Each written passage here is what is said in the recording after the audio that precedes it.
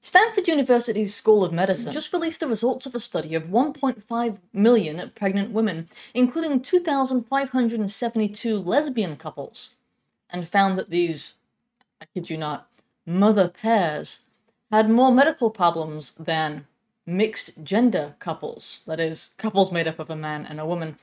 Okay, so let's just slow down on this for a second. Firstly, mother pairs? There is no such thing as a mother pair. When we're talking about the creation of a child, that always and must include a man and a woman in the process. That's all there is to it. So for a previously well-known and respectable school like Stanford University to use the term mother pairs, it could kind of draw us to reconsider whether or not we should trust the science at all in the modern age. And then you've got this phrase, mixed gender couples, to refer to, I don't know, every couple capable of creating children in a natural, healthy way. So when you have a pregnant mother, again, there was a father somewhere in this process. Unfortunately, in the case of these lesbian couples, then the father is far divorced from the entire affair, which he shouldn't be. I'll get to that in a second.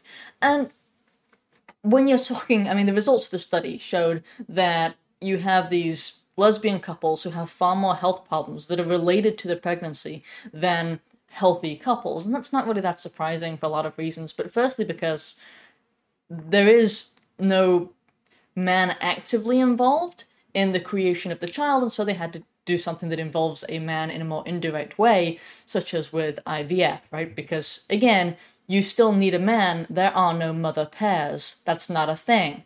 All right? So IVF, and this is something I wanted to bring up because when I talked recently about Dave Rubin and his decision to create children with his faux husband, some people missed the point when I criticized IVF.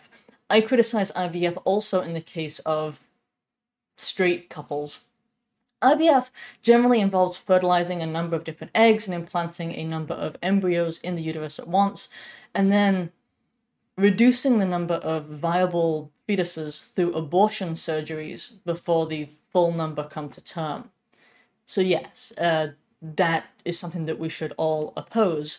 And in many other cases, what they do is they freeze the embryos and they store them, which seems to it seems to violate human dignity. If you could put that action into words, what would you call it? What would you say?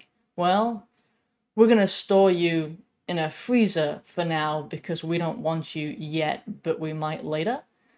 And by the way, the freezing of the excess embryos is not always done. That's only if the couple pay extra for that service. Otherwise, they just dispose of or kill those people. See, if life does begin at conception, as we know that it does, then we're talking about murdering lots of different people in the process of this whole ordeal.